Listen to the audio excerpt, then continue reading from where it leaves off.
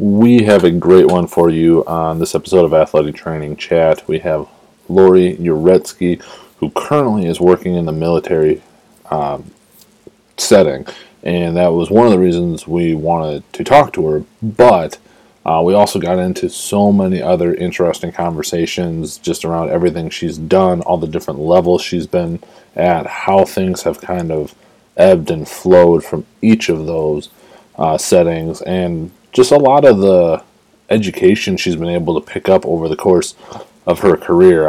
Personally, was very jealous of all the things got to, and just the amount of knowledge she's been able to accumulate. That was fantastic to hear, and also personally now really would love to do something in the military setting. As I know a lot of people would. This was a great insight into that. So we really hope you enjoy the episode. You will take a lot away from this, even if you're not that interested in the military setting. As always, we are powered by Mueller Sports Medicine. Please check them out for any of your sports medicine needs. They've got all kinds of new things coming out that are going to just help you do what you need to do as an athletic trainer. We appreciate everything they do for us and have in the past, so please check them out. But without further ado, please enjoy this episode.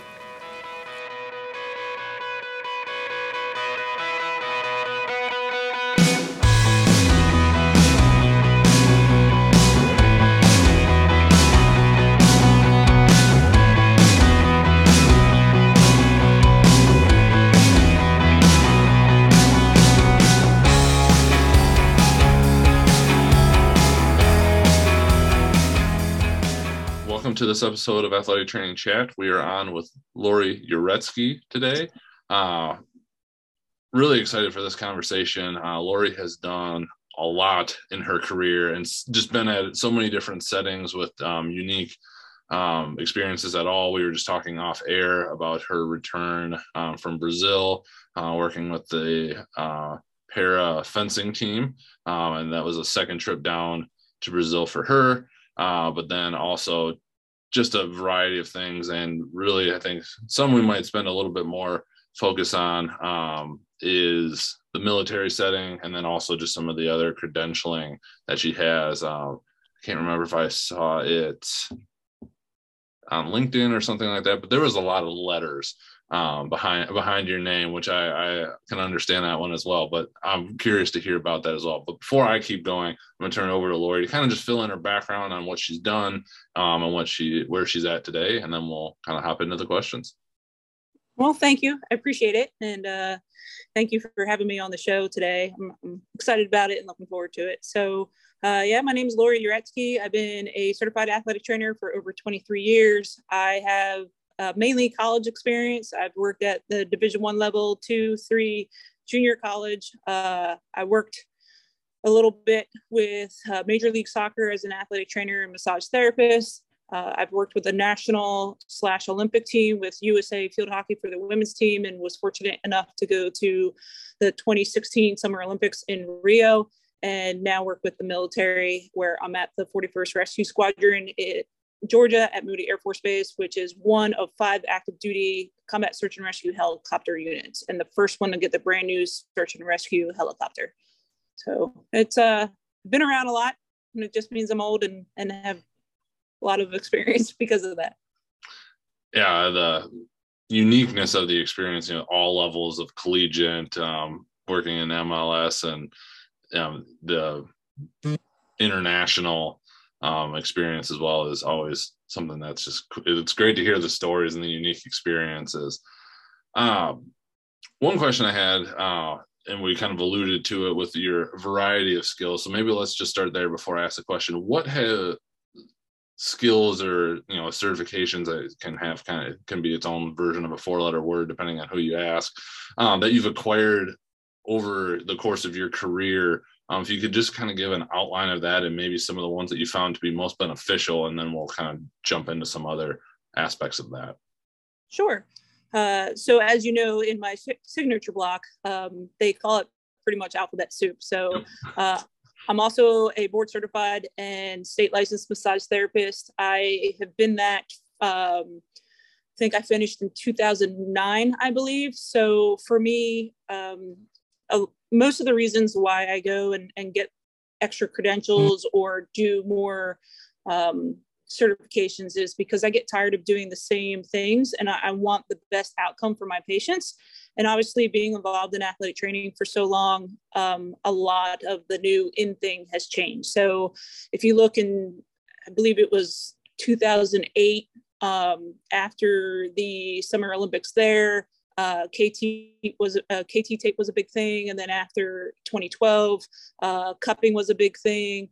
So I think just over the years, as our profession evolves, as the care evolves, it's just trying to stay on top of everything that's going on. So in addition to my massage license, I have my performance enhancement specialist, which at the time growing up, I did not want to do a CSCS. I did not want to do strength conditioning, and the corrective exercise specialist credential from the National Academy of Sports Medicine wasn't out yet. So I went with the PES. About 10 years later, whenever the CES came about, I went and did that as well. I have certifications in Graston, KT tape, dry needling, battlefield acupuncture, pretty much you name it, I probably have it. So whether it's FMS or SFMA, I have those as well. I'm currently in a spinal manipulation course, which is a 4-part credentialing that I'm going through. I finished the first one. I'm doing the second course later this summer.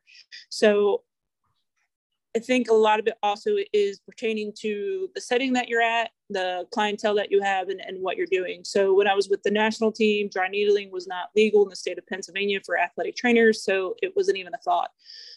When I took the job here at Moody, it was actually in the contract that I had to be dry needle certified within 90 days. So obviously it's legal to do in Georgia. So I went about and did that. And it by far is one of the modalities that I use the most. It is just, for me, very essential for the patient population I work with a lot of overuse, chronic spinal pain with their neck and back and muscular tightness. So that has been a huge benefit. Obviously, same thing with Graston and cupping. For right now, I'm not certified in blood flow restriction. I joke and say that it'd be really hard for me to do that, to go put a cuff around someone's neck. I tell them I could do it once, but I don't think it would really give them much benefit. So, I think a lot of it, again, pertains to what setting that you're in. So, again, with my background, I've been very fortunate at the places that I've worked and the experiences that I've had. So I just kind of looked at where I was and what they had wanted. The military is going more, they want dry needling, they want Graston. Some places want you to have SFMA or FMS. So it was just something that I went ahead and did. But I believe in having as many tools in a toolbox that you can have to give your patient the best outcome for them. Each patient, each injury is individual. I'm not going to try to do the same exercises or the same treatment for everybody. So it's nice to be able to have other manners that you can go and treat. Do you find yourself being able to use aspects of all of those things, or is it kind of like you mentioned context and where you're at? I'm just, I haven't taken the FMS, very familiar with it, and same with SFMA, but have done the corrective exercise specialist, and then with all the soft tissue stuff, it can be really hard to turn that all into its own little system. Is that something you've tried to do, or as you kind of sort of reference, some of it is case dependent, or how do you balance basically all the knowledge you've accumulated? Do you try and utilize it all, or again, is it very setting specific or even patient specific? I'd say it's a combination of all of that. So that's not really a great answer, but that's in fair, all though. honesty, there's things here that I don't do. I'm like, I can do battlefield acupuncture, which are basically little acupuncture needles. They go 5 into each ear, and it's supposed to help with pain. The problem with that is the people that fly can't fly while the needles are in their ear. So I don't offer it a lot. Sure. So there's that kind of thing. I can't tell you, knock on wood, the last time I did concussion testing.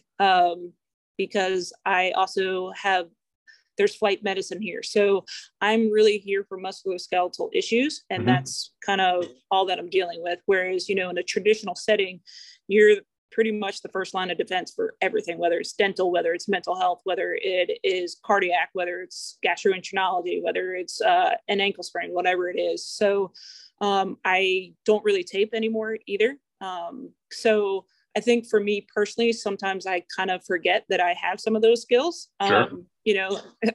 So it's kind of difficult.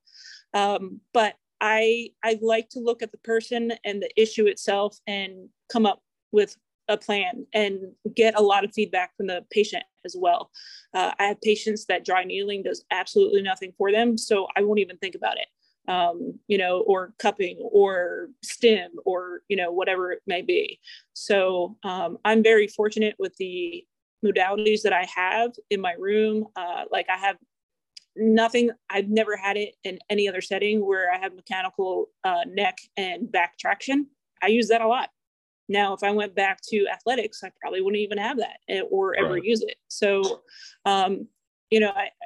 it's just one of those things, as I said before, I'd like to have the options. I think sometimes too, as I had just mentioned, that because I have so many options, sometimes I forget something simple, which might just be being old. I don't know, but it's there are things that I definitely utilize more than others. With the chronic neck and back pain that we deal with here, sometimes corrective exercise is not really an option because I can't change how they can't change how they sit in the aircraft. So sure. I can't do things, but I can try to offset that as much as possible. So, that's pretty much where I go.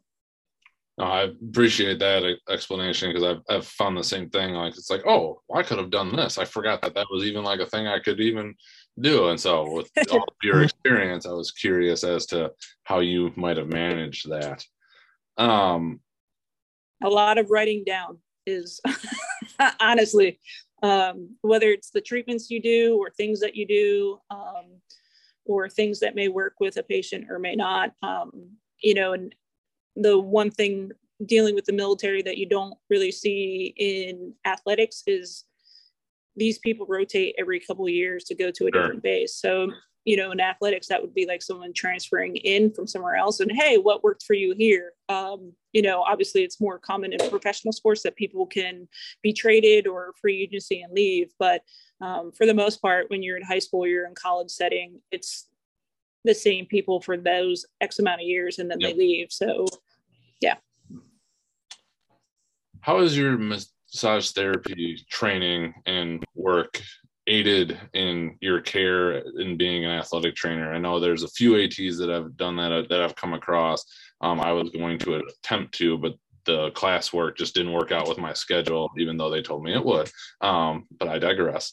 But I've seen, worked with really good massage therapists, did a lot of track and field in my time. So obviously big there, learned some stuff, but how has it benefited you versus just kind of doing soft tissue work based on your training as an athletic trainer?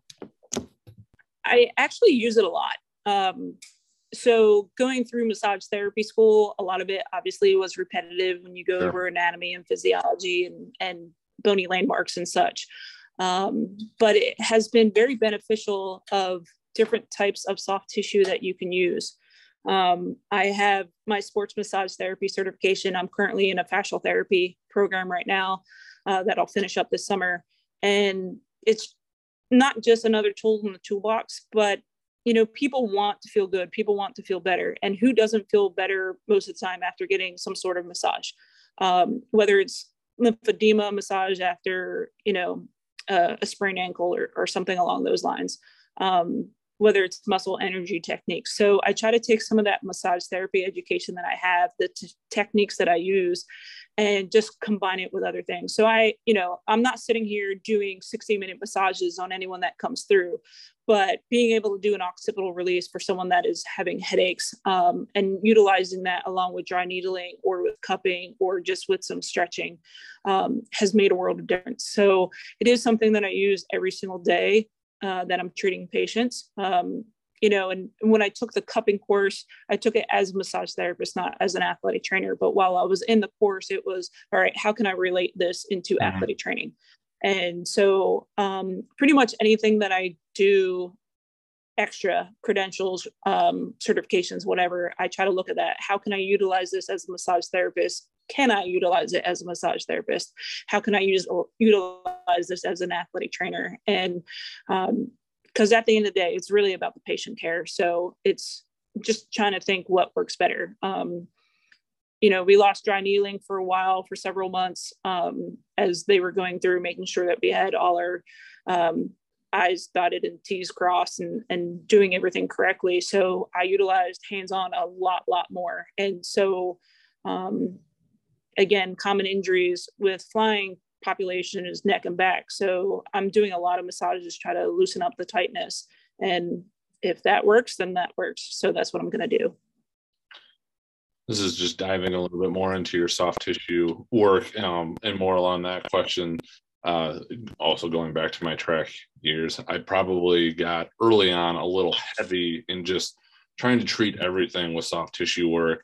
I worked with a lot of distance runners and kind of had negated a lot of the strengthening or rehab. Obviously, two very different things. Distance runners, pilots sitting in aircraft and whatnot. But how have you tried, or what have you found successful with using soft tissue work and then trying to help maintain those benefits, or maximize those benefits, I guess would be the best way to ask? Sure. I think the military setting that I'm in is a lot different than what most people think. They think boots on the ground, they think Army special operations, that kind of thing. Or they think fighter pilots where they're in a jet and dealing with G-forces. The type of injuries that I see for the pilots sitting up front, they are stuck in kind of an awkward position for hours, depending on how long they're flying for. So we have hamstring pain, we have neck pain because the weight of the helmets. If they're wearing night vision goggles, that adds to it, or counterweights to try to change the weight on their neck. Low back pain, obviously, because the way that they're sitting for hours. The people in the back of the helicopter, yes, they move around a lot because they're the ones that are picking up the person that they're saving with the hoist sticking out. They're the ones sticking their head out the window to go shoot a gun and making sure that, they can see the enemy or whatever it may be. So there's a lot of different dynamics. So I tell people all the time, you cannot compare the pilots and the special mission aviators because they're two totally different jobs. And where that lies into massage therapy and exercises, every day is different.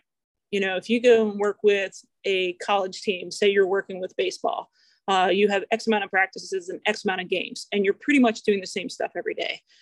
The schedule here is different. Sometimes they're flying, sometimes they're not. Sometimes they fly several days in a row. Sometimes they're night flights. Sometimes they're day flights. They go on work trips. Right now, 2/3 of the squadron has gone on a work trip.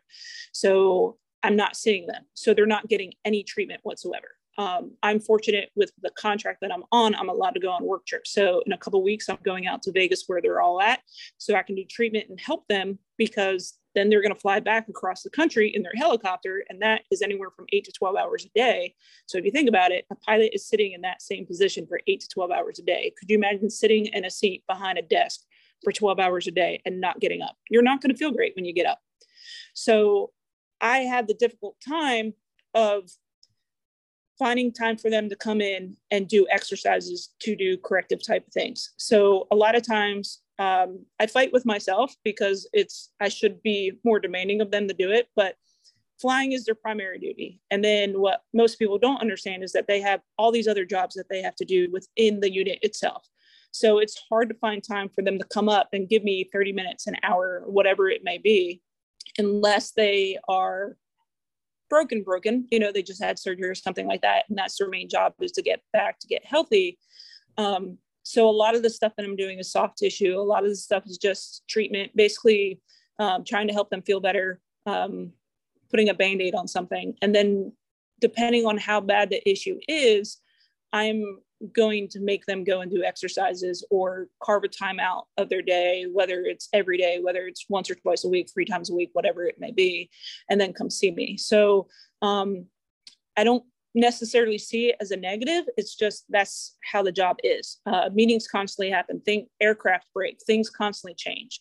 So, you know, there's certain people that I have standardized appointments at 8 o'clock every Tuesday and Thursday, but things always happen and then they can't make it. So really the people that I get the most one-on-one time on are the ones that are coming back from surgery and I'm just doing their rehab. But I do try to give everyone some stretches for their neck and back, some exercises to do for their neck and back, because again, that's probably about 80% or more of what I see is neck and back issues.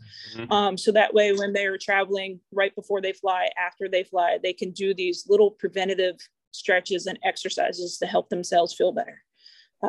So that is one thing that I wish was different, but I try to really acclimate to what the job is like here to deal with those things. Awesome. And makes complete sense when everything's pressed for time. Yes. And that's the one thing people don't realize too. So if they're flying, so the people that are flying today, they have to show up 4 hours before they fly. And so they're there and then they do a brief, which pretty much lasts about an hour, of what they're going to do that day, what the mission is. And then they have to go and get the aircraft ready. So it's not just 4 hours of goofing off before you're going there. There's so much to do. So if I had them come in even an hour before that to go do stretches and exercises, I don't know how much that's going to benefit 4 hours later once they get in the aircraft. And then plus their flying times are all different. So if they take off at 8 o'clock, they have to be here at 4 o'clock in the morning. Who really wants to be here at 3 o'clock doing exercise, right? Or if they're taking off at 10 o'clock at night and then they have a 5-hour flight, who really wants to be here that much earlier? And then you have to add in, they have to have mandatory crew rest and X amount of hours that they're required to have uninterrupted sleep. So that plays into things as well. And that definitely plays into things when they're on work trips where they're flying every single day or they're deployed or something along those lines. When they were doing a hurricane trip a couple years ago, they responded to Hurricane Dorian. So we had crew here leave, go straight to the Bahamas. They flew for 12 hours straight, just picking up people, and then finally landed. And then they had 12 hours of rest. Well, you think any of them want to do exercises or stretching? Right. No, they're going to eat and go to bed. So you really, I think, again, pertaining to the setting that you're in, try to make do with the best that you have. Awesome. Thank you for elaborating on that. You've kind of alluded a little bit about in your role, you're very musculoskeletal focused because of the flight medicine that you have.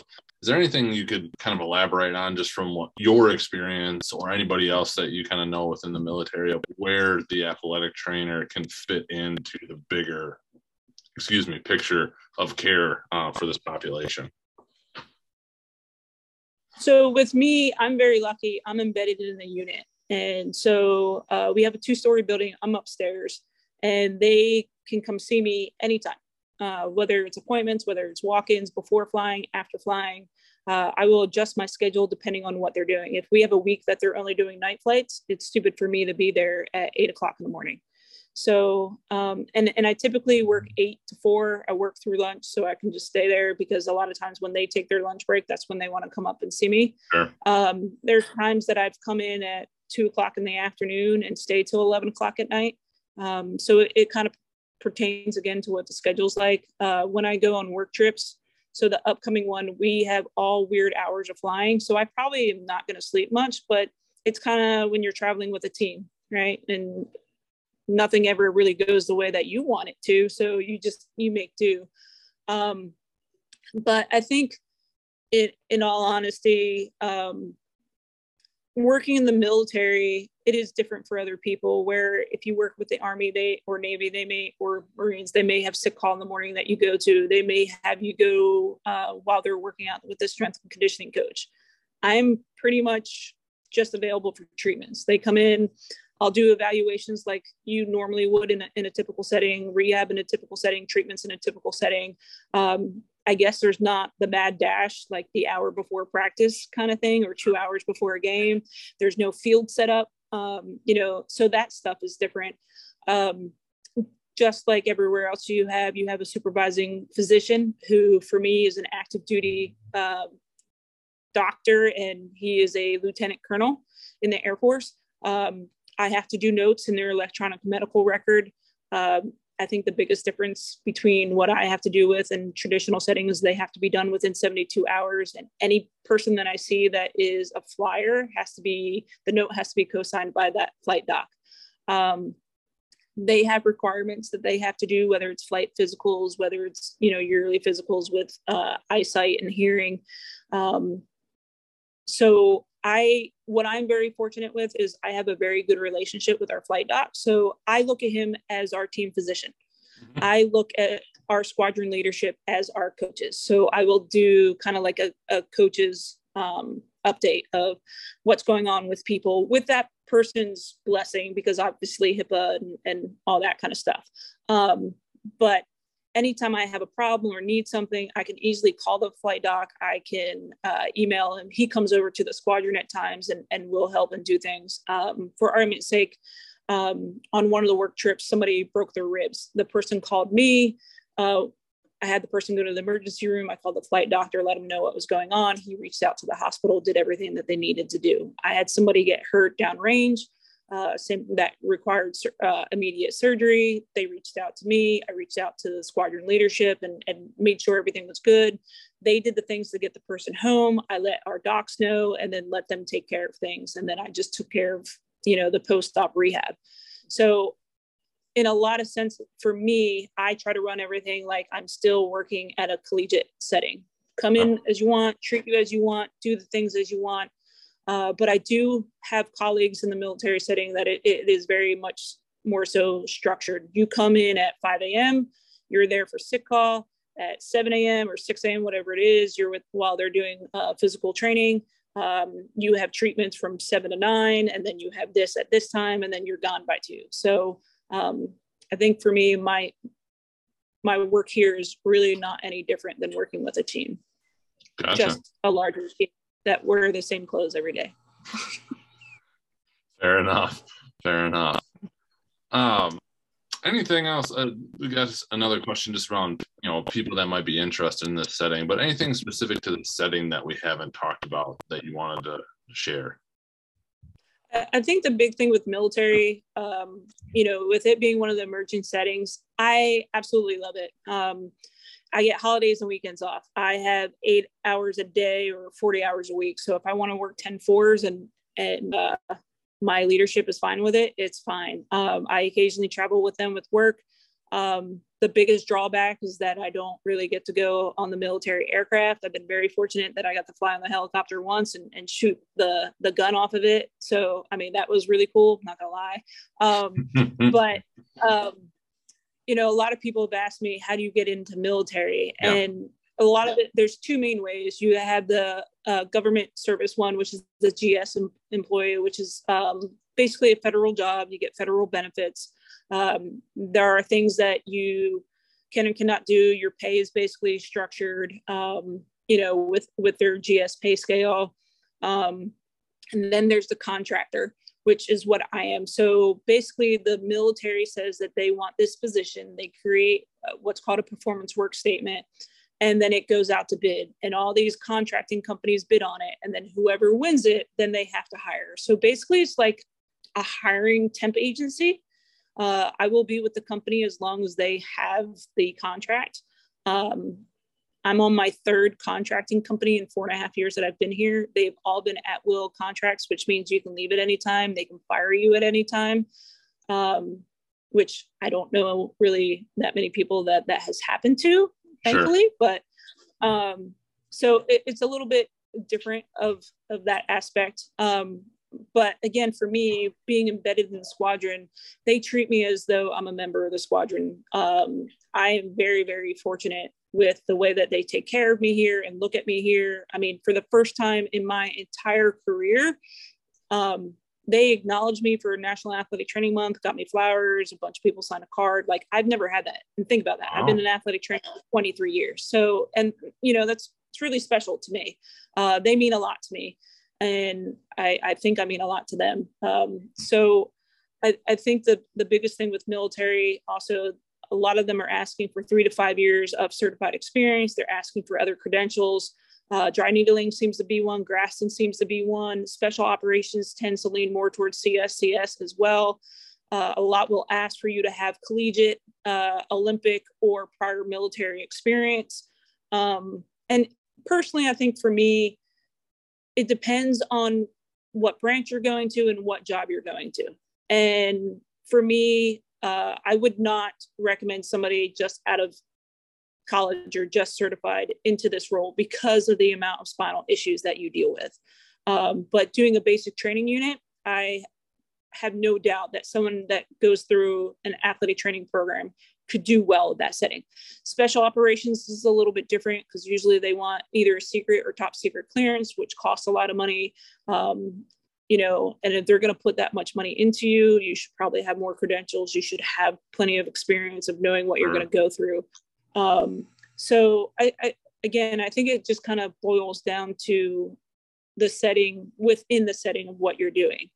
The fighter units that just got a whole bunch of athletic trainer positions in the last 2 years.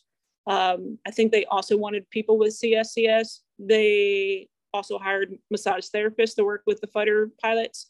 So everyone's a little bit different, whether it's dive school or the explosive ordnance program, or whether it's special operations, basic training. Everybody is a little bit different. Like I said, when I got here, they wanted you to be dry needle certified.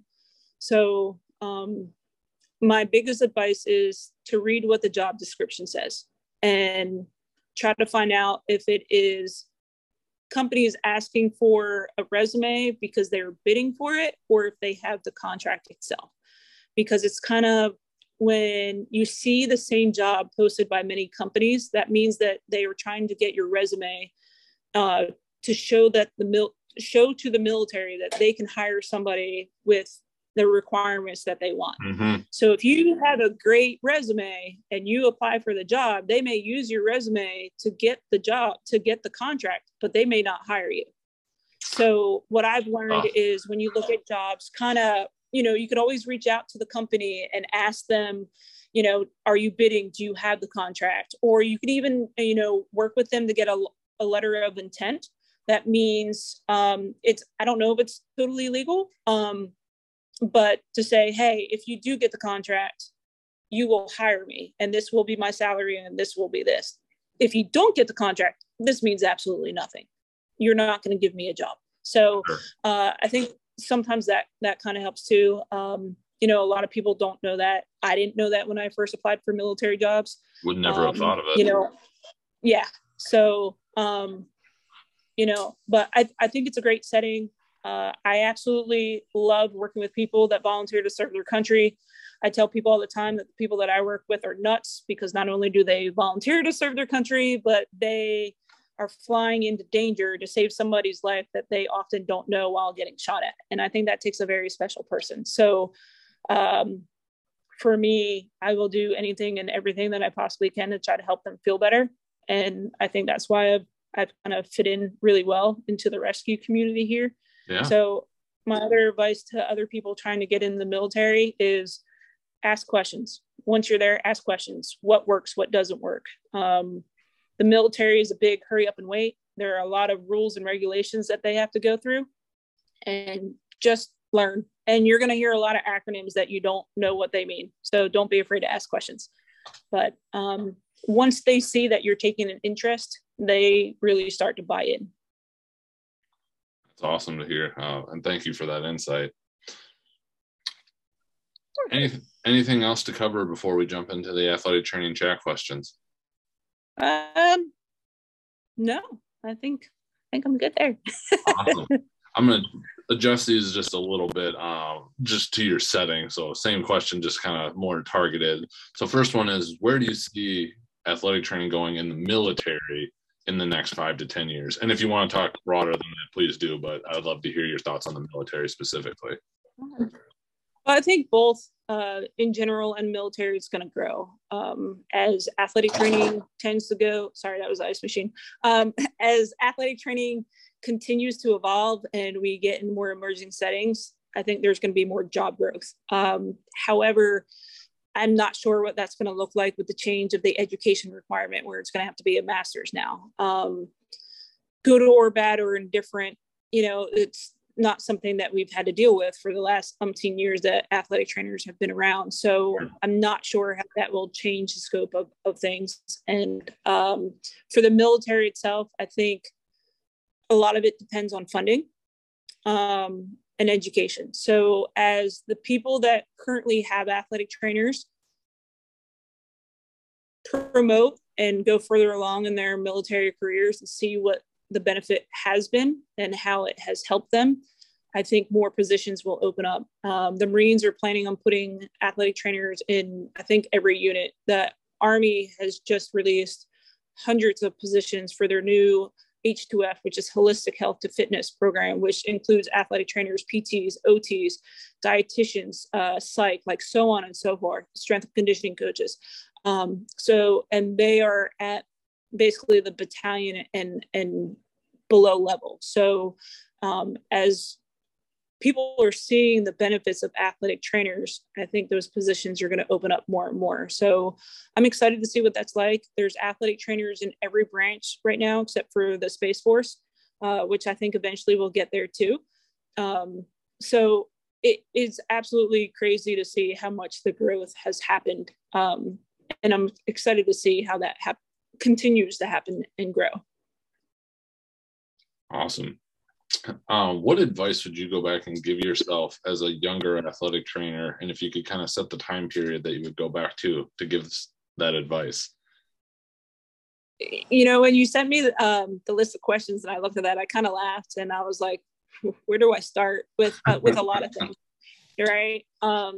My goal in college was to work major D1, and I've been there and I've done that.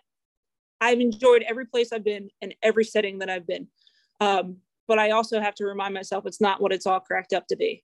The long hours, the crappy pay, sometimes not being appreciated, just the loss of work-life balance, which for me at that time, that's what I wanted and I enjoyed. I was always at work and did whatever. Again, I'm not trashing it, but I feel like as a profession, we sometimes put the shining light on people that work professional sports or Division I sports and look down at people that work in high schools or something like that. And I know plenty of high school athletic trainers are some of the best athletic trainers I've ever known in my life. Absolutely. And just because you work at a college setting, just because you work at a professional setting does not mean that you're great. I tell the people here all the time that I'm not a good athletic trainer. They're just dumb and don't know any better. It's just the fact that I've been doing this for so long and I absolutely love this profession. Love it. It's the only thing that I've wanted to do since I was 16 years old. I feel very fortunate of every place I've worked and all the experiences I've had, the countries, the states I've visited, so on, the people I've met, so on and so forth. I just think looking back on my career that I've missed so many family functions and personal functions and everything else because I thought my job was the end all be all. And I don't want to say I'm paying for that now. I'm not. There's still times I'm like, wait, I only have to work 40 hours a week. This is insane. I have holidays and weekends off. This is crazy. But that's because I spent over 15 years at the collegiate level, and so I think I'd tell myself on that one, don't be afraid of change. Don't be afraid to look in the mirror at yourself and say, it's okay if you don't want to do this setting, and that there are other settings that you can do and still make a difference in someone's life. I think I'd look back and tell myself to have more confidence in myself and in my skills and who I am as an athletic trainer and as a person. My much younger self, I tell myself, and this is one of the ones that I was like, I definitely have to say this: stand your ground to coaches, to athletes, have confidence in yourself. Not that people are going to be sneaky and do things to try to get you in trouble or go behind your back, but sometimes it does happen. And be firm with the coach. Even if a coach has been there for 30 years and you're a brand new board certified athletic trainer, there's a reason why you're a board certified athletic trainer. This is what you went to school for. That's not what they went to school for. Unless they are a board certified athletic trainer, then that's a whole different story. But that was the thing. I always felt intimidated when I was younger by coaches. And now I look back and I'm like, man, I wish I was the athletic trainer that I am now back then, because I would have done this differently, or I would have done that differently. Don't be afraid to ask for help. Don't be afraid to network and constantly engage with peers. And this is my own personal thing. Don't act like you know everything, because I know I don't. Our field constantly changes. Our information constantly changes. I still, 23 years in, will ask another athletic trainer friend of mine to do a second opinion, to do an eval on somebody, or to bounce ideas off, or hey, what exercises would you do for this? Or, whatever it may be, and feel comfortable doing that, because I'm human and I make mistakes. I'm not afraid to make comments to my patients of like, hey, I honestly don't know. I think that goes further with them than you pretending to know everything, because they're going to know that you're human, but you're still trying. Like, hey, I don't know, but let me ask, let me find out. And that's it. And I think the other thing is to be forgiving to yourself too. Our profession is not easy. We have to know a lot of information, and it changes, and we're not always right. And that's okay. Doctors make mistakes, especially during evals. If we've missed something, I feel at some point, all of us probably have missed something on an eval, or misdiagnosed an injury or whatever. And that's okay, because the best thing is tomorrow's another day, and you have another opportunity to make a difference in someone's life, whether it's that same person or somebody else. And I think the biggest thing I'd say is continue to enjoy what you're doing. And as much as you may love it and enjoy it, make sure to take care of yourself too, because we are so big on taking care of others, we forget to take care of ourselves. So we're going to skip one question, but we'll come back to it. But since you just mentioned that one, as an AT in your role, how do you take care of yourself? I've been absolutely horrendous my entire career on that. But I am slowly but surely getting better. Less than a year ago, I had shoulder surgery, and I was dumb and came back to work a week after. And it's my second shoulder surgery. So you think I would know better, but I didn't want to not take care of my patients. One of my best friends, who's an athletic trainer that works in the same building with me, that's with a different unit. She's been very great in making sure I do my rehab, taking care of me, doing the things that I need to do. So for me, it's having someone else hold me accountable, but it's also little things. When I first started here, I would always bring my schedule home with me. I would always be continuing to work after hours or whatever, because that's what I was used to. And now I try to, when I go home from work, I cut work off. Sometimes things happen. Currently, like I said, we have a bunch of people on a work trip. They're all in Las Vegas. It's a 3-hour time change. Somebody reaches out to me, I'm not going to not answer, but I don't do anything like that nearly as much as I have done in my previous career. I try to do things that make me happy. I'm very, very fortunate that I have a dog, and the squadron has called her our unofficial fake therapy dog. So I bring her into work most days of the week. So, I'll try to do a lot of things with her or with her at work, having friends outside of the military setting and doing things. So a lot of it is just trying to work on your work-life balance, taking vacation, doing things with your family, doing things with your friends. So like I said, I was horrible at it, but I'm working on it. I'm getting better at it. I'm trying to do more things for myself and cutting work off when it's supposed to be cut off. Appreciate the insight on that one. Um, I'm very curious about this one since you've accumulated a lot of knowledge over your career thus far. What has been the most influential resource you have found as an athletic trainer? So I was kind of wondering what I would answer when I read that question, and part of me still says I have no idea. The other part is having people in your life that you trust and can talk to work-wise and not work-wise. So like I said, one of my best friends that works in this building, resource-wise, we will put our heads together and help each other with both of our patients on either side of difficult cases or questions or whatever. Having colleagues, reaching out to them and saying, hey, what would you do for this? Or what would you do for that? If you're talking specific modalities, I'd be lying to say if I probably don't dry needle every day. I like it.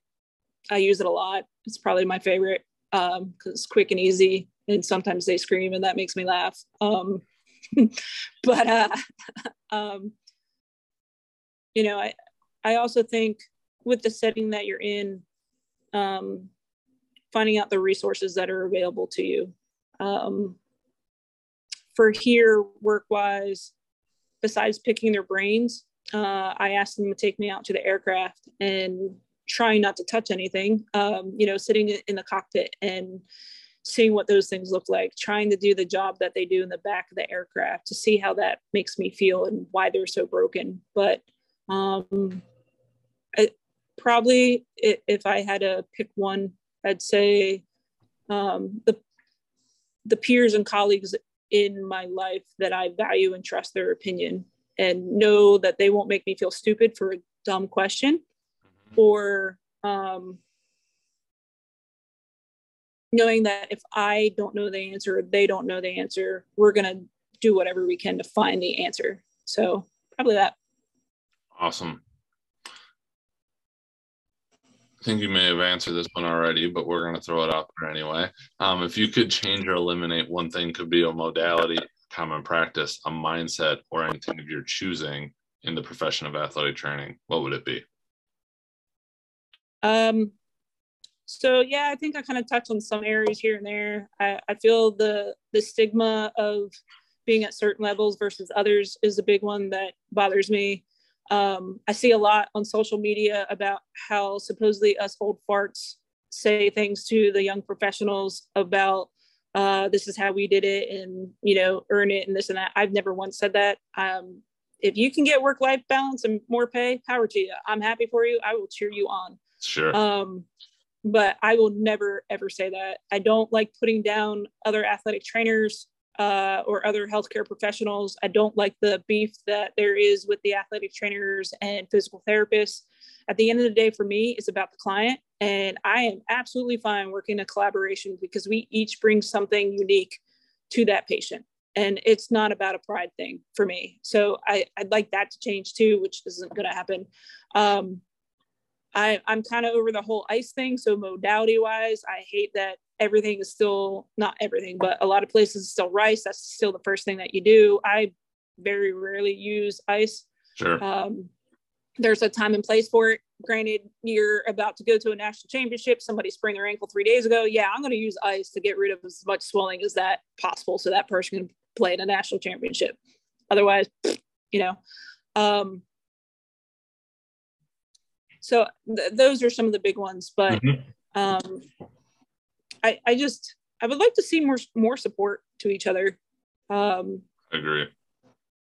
Yeah, it's just, I've been doing this for so long that it really saddens me how there's so much disagreement on social media. It's okay to have other ideas. I don't know everything, so I'm not going to tell you everything, but as a profession as a whole, which I know that this is starting a whole nother conversation. I absolutely hate how crappy we get paid generalizing for all the knowledge and education that we have. I think athletic training is one of the best professions in the world.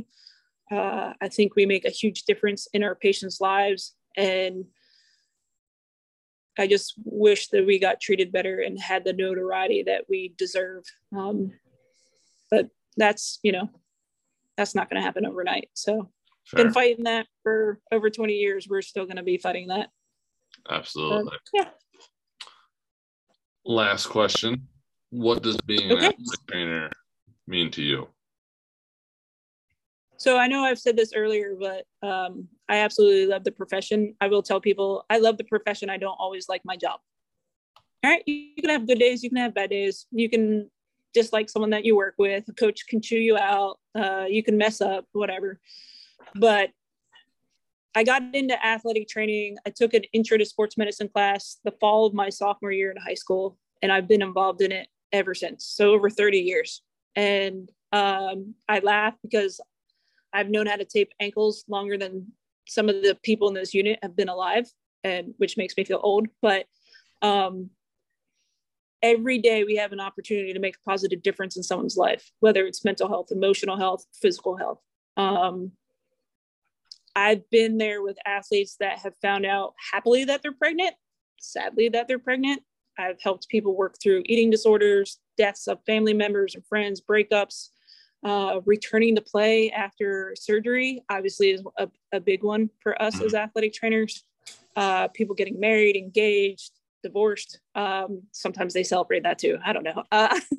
But it's the opportunity to make a difference in someone's life. And I said it several years ago, it's not just you make a difference in their life, they're making a difference in yours. So when I worked in athletics, I would joke that they were my kids. Now that the age range here is 21 to 46, some of them could be my kids, but not a lot. I don't do it for the thank yous. I don't do it for notoriety or, being on TV, or I can get rid of that. I don't like telling people that I went to the Olympics or anything, because I don't think I'm better than anybody else. I just love what I do. But I think one of the things that I've cherished the most about athletic training is the people that it's brought into my life and the relationships I've made. My first athlete that ever was drafted in their professional sport. I have a former athlete that pitches in Major League Baseball. The day that he got called up to the majors, and him and his mom and I are screaming like little kids, kids that have been named to Olympic teams or whatever. Going to the Olympics and the first time hearing the national anthem is something that I hope that I never forget. It is such a rewarding profession. And I think that's one of the best things about it, honestly. But if you do your job right, you make a difference in their life and they make a difference in yours. And it's a positive one. And that is something I feel like not a lot of jobs do. And that is one of the main reasons why I love it. Fantastic. Great answer. As we wrap up, if people wanted to connect with you or follow you, what would be the best place for them to do that? We'll link all this up on your show, on the episode page. Okay. I have a LinkedIn and I have Twitter and Instagram. I think everything's kind of private, but obviously if they're athletic trainers or somebody that has questions or whatever, that's not too hard. I'm also the social media director for the Armed Forces Athletic Training Society. So that's a shameless plug. I wasn't even planning on doing that, but they can reach out to me on that as well. So if they message that on, I'm not the only one for the one that has Facebook on it, but I think the only one with the login for Instagram and Twitter. So they can reach out to me there as well. But I think the biggest thing for me that I find important as being an athletic trainer is giving back and appreciating where you've been and where you're going, and obviously where you are. So I had some wonderful mentors growing up before the age of social media. But I am very willing to talk to people about the college setting, the national/Olympic team setting or para setting, military, Major League Soccer, whatever it is, life in general. So again, I don't think I'm better than anybody else. I've just been doing this a long time. I make mistakes. I'm not perfect. I am human. the only other thing is you'll probably get lots of conversations about my dog. But Nothing wrong with that. anyone is more than welcome to reach out to me on social media, ask questions, seek advice, whatever. And I will be more than happy to help. Awesome. Well, thank you very much for being a part of this conversation. I enjoyed it and learned an absolute ton. So I really appreciate you taking the time and look forward to staying connected in the future. Absolutely. Thank you very much for having me. I've enjoyed it. I will be honest, this is the first time I've ever done a podcast. So Nice. It was fun. I don't really like talking about myself, so that sucked, but thanks. But thank you very much for letting me share my experiences and babble on about the military and 23 years of doing this. So I really appreciate it and look forward to keeping in touch with you in the future. Absolutely. Thank you.